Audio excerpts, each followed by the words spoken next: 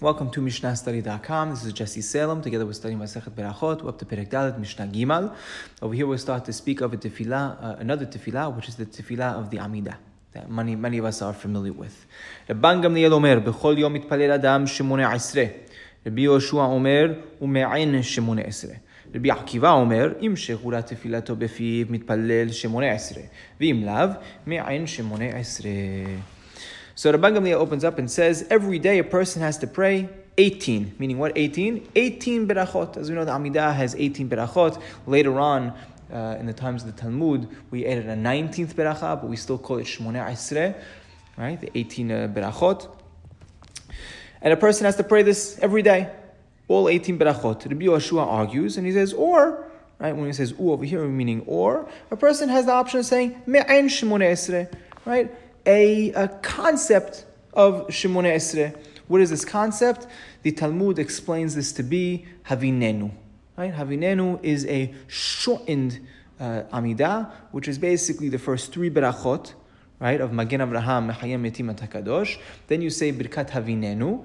Havinenu is one beracha that really encompasses all the middle berachot, right, which is those 12 or really 13 once we add on the minim and the malashinim berachot, and we end off with the last three berachot of Ritzeh, ending with Machazir Shechinato Letzion, with Modim, with ending with Hatov Shimcha Uchanai Leodot, and then we end off with Sim Shalom, Havarech Tamoyis Shalom, Amen. So those are the end three, and the middle is Havinenu, which is the Me'ain Shmoneh Esrei.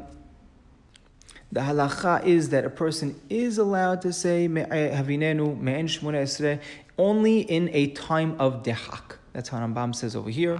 Really a time where he's pressured. I remember serving in the IDF.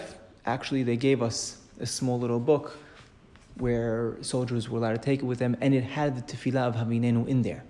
Right? Again, if in time of war or something, he had very little time to spare to say a quick prayer, that was something that may come in handy. And Rabbi Akiva argues and says it depends if he is, if his tefillah is shigura befiv, right? If he's able to, if it's at the tip of his tongue, if he knows the tefillah well, then he would say Shmoneh Esrei. If he wasn't so familiar and he was megamgem, he stuttered with his language, then he would pray Me'en Shmoneh Esrei. Halacha is like Rabbi Akiva. Right? The Kesef Mishneh explains that we have a concept of halacha Rabbi Akiva mechavero. Halacha is always like Rabbi Akiva over his contemporaries. One other thing I'd like to point out, as Rambam brings in the halacha, is that Havinenu can only be said in the summer.